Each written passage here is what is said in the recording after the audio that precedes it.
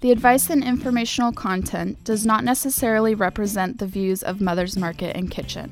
Mother's recommends consulting your health professional for your personal medical condition. Hello, I'm Kimberly King, and welcome to the Mother's Market Radio Show, a show dedicated to the truth, beauty, and goodness of the human condition. On today's show, as women, we go through many stages in life, and we can feel better at every stage of life with just a few lifestyle changes. The latest on women's health is here. You won't want to miss this information, so listen close. Plus, later we'll tell you what's going on around town and tell you what's new at Mother's Market. But first up, Dr. Tori Hudson is a naturopathic physician and one of the nation's foremost voices in the field of women's health care and natural medicine. Dr. Hudson has been addressing the needs of women in her natural medicine health practice for 30 plus years. In 1999, the Association of Naturopathic Physicians awarded Dr. Hudson the prestigious title Naturopathic Physician of the Year for her leadership in the field of women's health.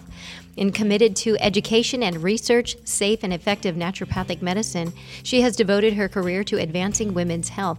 And we welcome her to the Mother's Market Radio Show. Dr. Hudson, how are you? I'm good. Thank you, Kimberly. Thanks for having me. Absolutely. Thank you for being here. Why don't you fill our audience in a little bit on your mission and your work before we get to the show's topic today? Okay. I could just kind of shrink it down to a nugget, which is I really want to help more women more of the time. And that's through my doctoring in my clinic, through teaching, through education, and writing and speaking and formulating products and advising other companies to formulate products that really are based on good, solid science, not just effective products, but safe and effective products. Well, obviously, your forte is about women and about women's health. So, yes, thank you.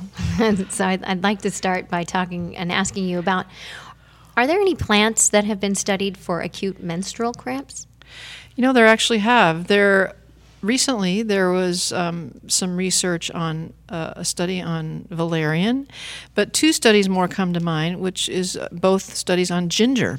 And so this is a plant that's been used historically for a long time in menstrual cramp formulas. You'll see it in numerous formulations on the shelves. But there have been two studies in probably the last 3-4 years on ginger and acute menstrual cramps, and it was comparable to comparing it to the drug that they studied.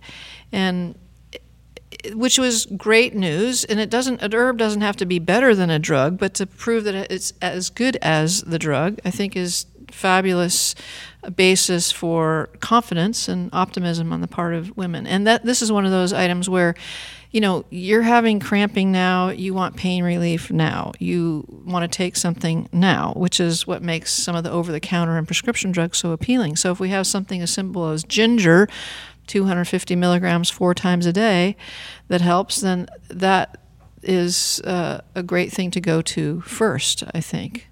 And of course, none of these things, drug or herb, helps all women, but these two studies on ginger were very comforting.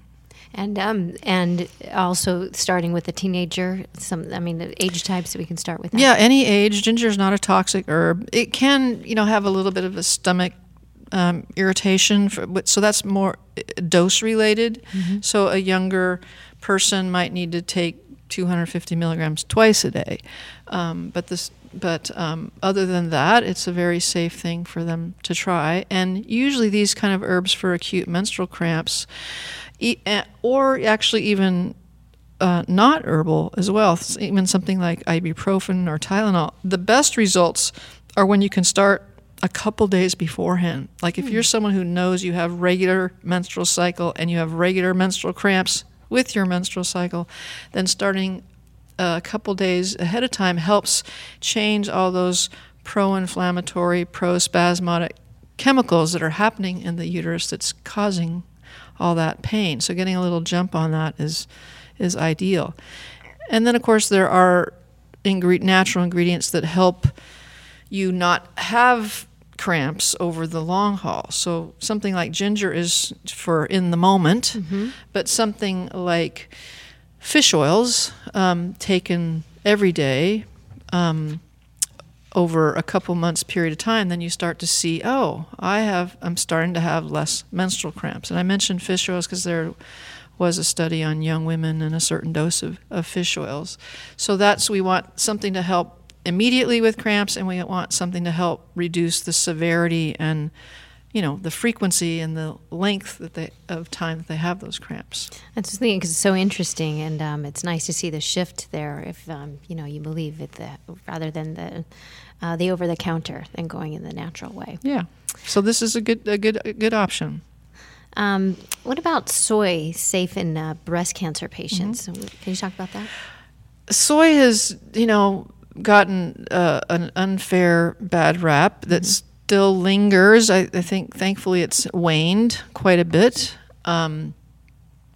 But the evidence is really quite compelling and quite clear after 3 very, very, very large studies were done in breast cancer patients and soy intake. And they found that eating a serving of soy minimum every day, and each study was a little bit different, but somewhere at least like 50, 60 milligrams of isoflavones, those are the compounds in the soy.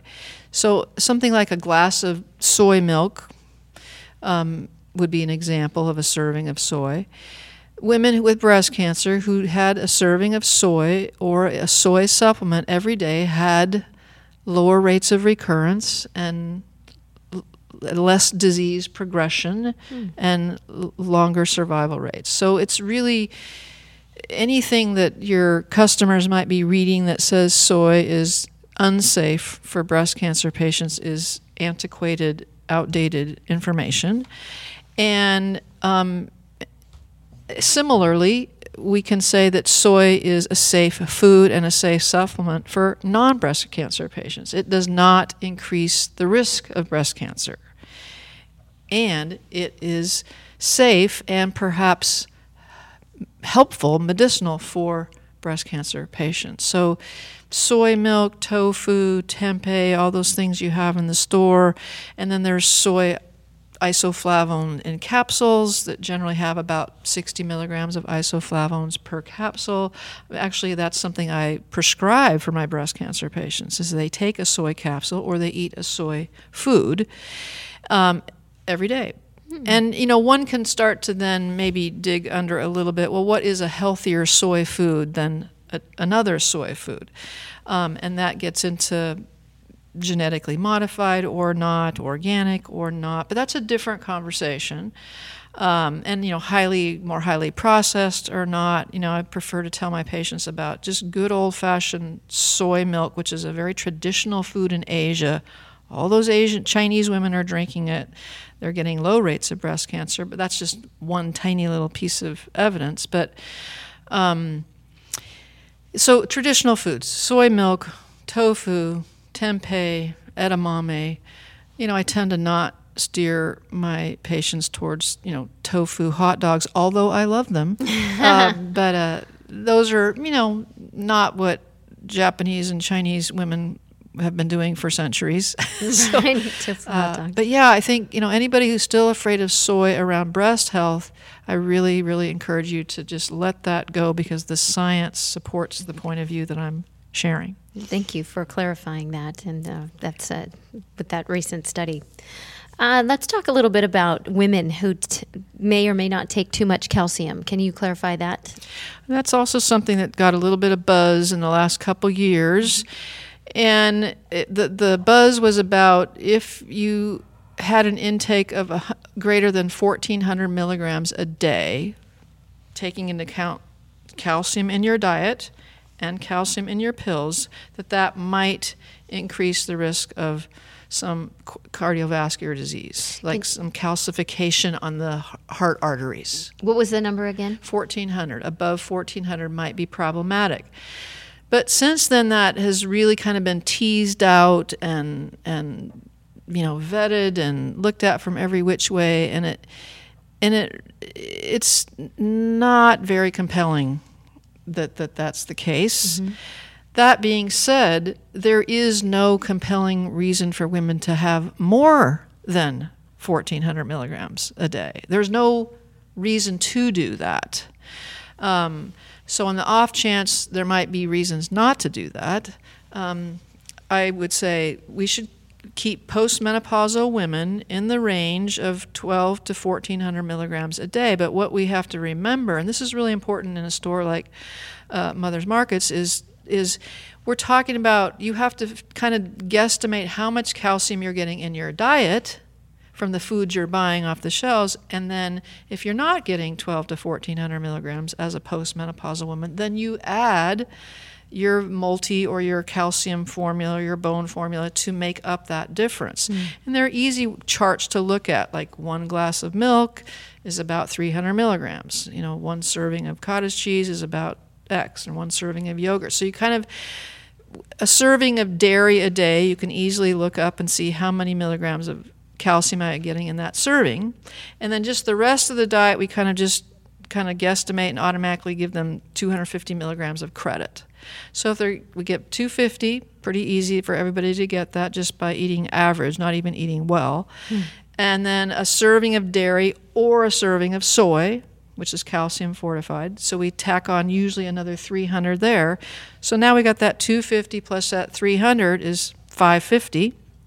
So we only need to supplement 800, 900 milligrams. And so then they can look in their multi and their bone formula and take the difference. Because the message, that hasn't been a clear message. People are taking 1,000 in a pill. They're taking 1,500. Yeah. And while I do not think it's compelling that increases the risk of cardiovascular disease, this calcium is a big molecule, and so it can inhibit the absorption of smaller nutrients, manganese, copper, zinc, silica, boron, and those all go to bone health.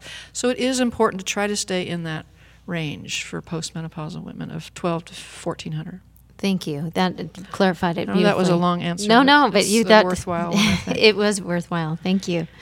Let's talk now about natural ingredients and what are some effective natural ingredients for acute bladder infection? Well, I think the one that most women know about is cranberry. But cranberry's actually best evidence is if you get recurring infections, to be honest. So if you get recurring, 3 to 6 infections a year, let alone more, staying on cranberry every day in some form is actually going to reduce the incidence and the frequency. For acute bladder infections, yes, you can have cranberry in a formula, but something like mannose has some good evidence, and you'll see that in some of your formulas. I'm sure on the shelves at Mother's Markets they have mannose powder by itself, but you'll also see it in some of the combination formulas. One of my favorite herbs for bladder infections is Oregon grapefruit, or some source of berberine. It doesn't have to be Oregon grapefruit, but that compound, berberine in particular, actually inhibits the most common bacteria associated with the bladder infections. So if you inhibit the overgrowth and then you flush it out with water or a diuretic, and you're taking mannose and good kind of bacteria, lactobacilli, that inhibit the infection-causing bacteria from sticking to the bladder wall, you're doing antibacterial herbs, you're keeping the bad bacteria from inhabiting, you're replacing good bacteria, and you're flushing. That's sort of like the recipe for bladder infections. This is really interesting information, and we're going to have to take a break. We're going to be right back, but this is really interesting. So more with Dr. Hudson in just a moment. Don't go away. We will be right back. Looking for healthier snack options? Mother's Market sources organic and non-GMO small batch, high quality, great tasting nuts, dried fruits, snacks, and candy. The goal? To provide you the highest in quality snacks while also offering high nutritional value. Fan favorites include non-GMO peanut butter pretzel bites, organic dried mango slices, and organic dark chocolate peanut clusters. Stop into your local Mother's Market today to explore all the varieties and pick some up to try for yourself. Let's talk menstruation, perimenopause, menopause, and postmenopause. These shouldn't be taboo topics. They're the normal life phases we move through as women. And Solaray delivers support every step of the way with her life stages. The first of its kind, comprehensive new supplement line offers doctor-formulated solutions at each stage with clinically backed ingredients you can count on. Own the stage. Buy Solaray at Mother's Market today. And welcome back to the Mother's Market Radio Show. And we want to remind you that if you've missed any portion of today's show, you can find us on iTunes by searching Mother's Market or download the show from our website, mothersmarket.com. Click the link for radio and listen to past shows. Plus, download our healthy recipes and money savings coupons, all available at mothersmarket.com. And now back to our interview with Dr. Tori Hudson, and we're talking about women's health. So, Dr. Tori, we're talking about women's health, and what are your top 5 plants for menstrual hot flashes? Well, I menopausal hot flashes, yes. So yes, perimenopause, menopause, and by the way, the latest study on this topic showed that women on average can have hot flashes for 7 years. So that we thought it was a little shorter, but it's 7 years. 7 years. So I know I suggested this question, but I'm having a hard time with 5. But I'll put in my top 5. Black cohosh is the most researched plant for hot flashes. Okay. A plant called Maca peruvianum, or Maca Peruvian plant, has some excellent research. Also, something that might be a little hard to find, but Siberian rhubarb is a study that had a plant that had nice 4 studies on hot flashes showing efficacy.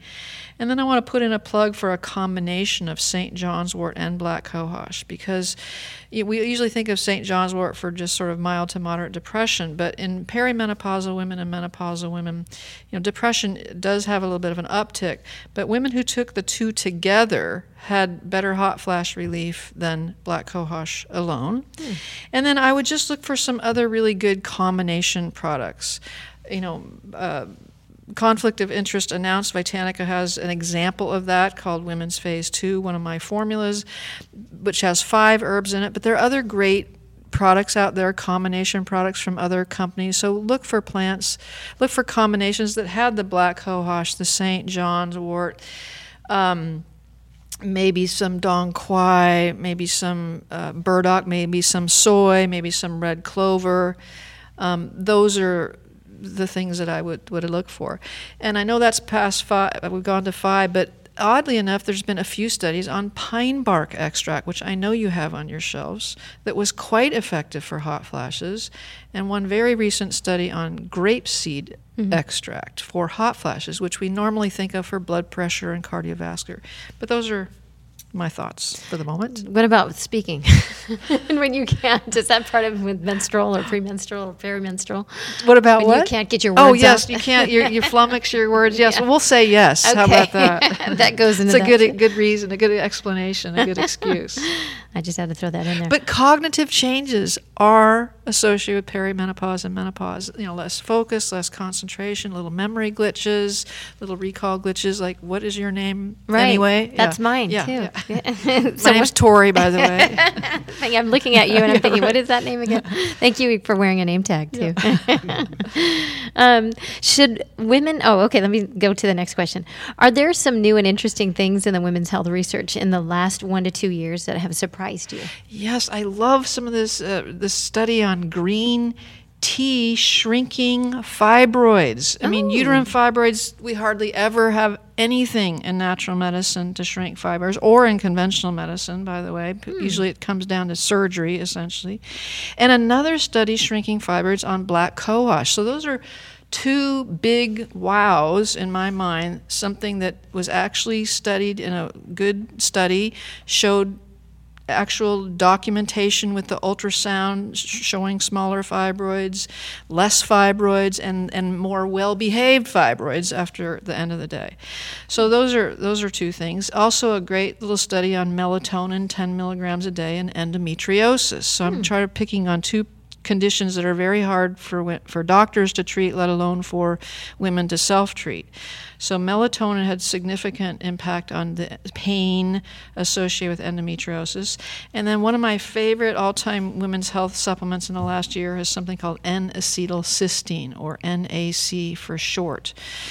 Again, effective in many women for endometriosis. It's a great fertility ingredient, improves ovulation, improves what's called insulin sensitivity in women who have polycystic ovarian syndromes, such that then they ovulate after they take NAC and they get pregnant. Wow. So those are some things that I'm sure your listeners might not have easily heard of.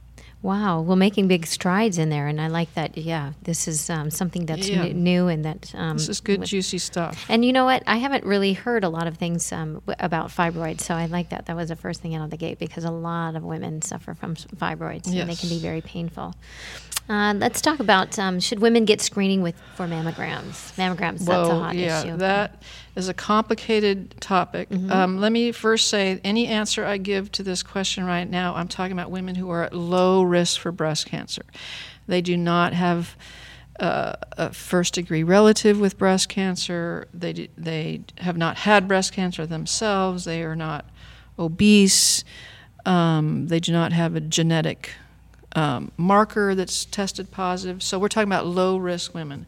And basically, and I'll really try to do this short, there are 4 camps to the answer to this question: should low-risk women get screening mammography? The dominant camp is the American College of OBGYNs, American Cancer Society, the American College of Radiologists, and the Susan Komen Foundation. Is every woman should get them at age 40 every year. The second camp is the U.S. government independent task force that said that we're not convinced that the data on that is really actually worth doing it that young and that often. So we recommend every other year starting at 50. So right there you have 2 significant, knowledgeable, expert bodies advising completely different things. And then the third camp is a more European model, every 3 years, and the fourth camp is not at all, and like the Swedish government recently adopted. And what's interesting about these 4 camps is they're all reading the exact same science, the exact same literature, the exact same numbers, but the first camp is saying we're okay with having to screen 2,500 women every single year for 10 years to save one woman's life from breast cancer by detecting it early and treating it early. And camp number 2 is saying those numbers are terrible. Why do all those mammograms, all those extra callbacks, all those biopsies? It's unimpressive that how all those mammograms and all that screening, what it's doing. So basically the issue is detecting it early on a mammogram before you can feel it is not really all it's cracked up to be. So detecting it early and treating it early isn't really saving very many women's lives. And I'm not saying don't get mammograms. I'm just saying consider, if you're low risk, maybe this at least the every other year starting at 50. That's interesting. And again, that the science behind that is showing the 4 different camps. So again, thank you for dispelling that or showing that research behind that with that. I don't think I've ever heard that either. And those your listeners might be interested. I think I wrote about this in a fair amount of detail on my blog, drtorihudson.com, and they could read more about where this the details of that. How this has been backed up. So thank you. I appreciate that. Let's talk about the black cohosh, because you mentioned this a bit before. So is this safe for breast cancer patients? It is. And the science is quite clear on that as well. There are no phytoestrogens in black cohosh. There's no estrogen in black cohosh. It doesn't increase estrogen levels, and it's been proven to be safe for breast cancer patients. So it's my sort of first go-to herb in a breast cancer patient who is suffering from hot flashes. It's because we know of its safety, and then we hope that it's going to help her. Thank you. But there are 5 things I wanted to talk about for breast health in general. Sure. Since we're talking about breast.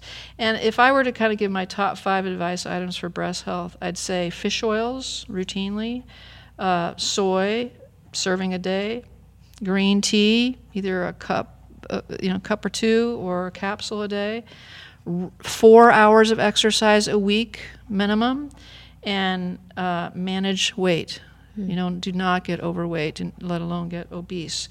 All those things are on my top 5 because they all have some nice science to support their benefits in reducing the risk of breast cancer. And over again, we read especially about exercise and weight management. That seems to be the top, no matter where you're going. So that I know that exercise. I like to tell my patients there's no drug, there's no prescription drug, over-the-counter drug, vitamin, mineral, herb that has as many health benefits across the board as regular exercise. Right. So wherever you are on the spectrum. Any research for women and infertility? Yeah, that's really picked up a lot of pace lately. There's some good research on inositol, improving ovulation and implantation and pregnancy outcomes. There's a DHEA, 25 milligrams 3 times a day.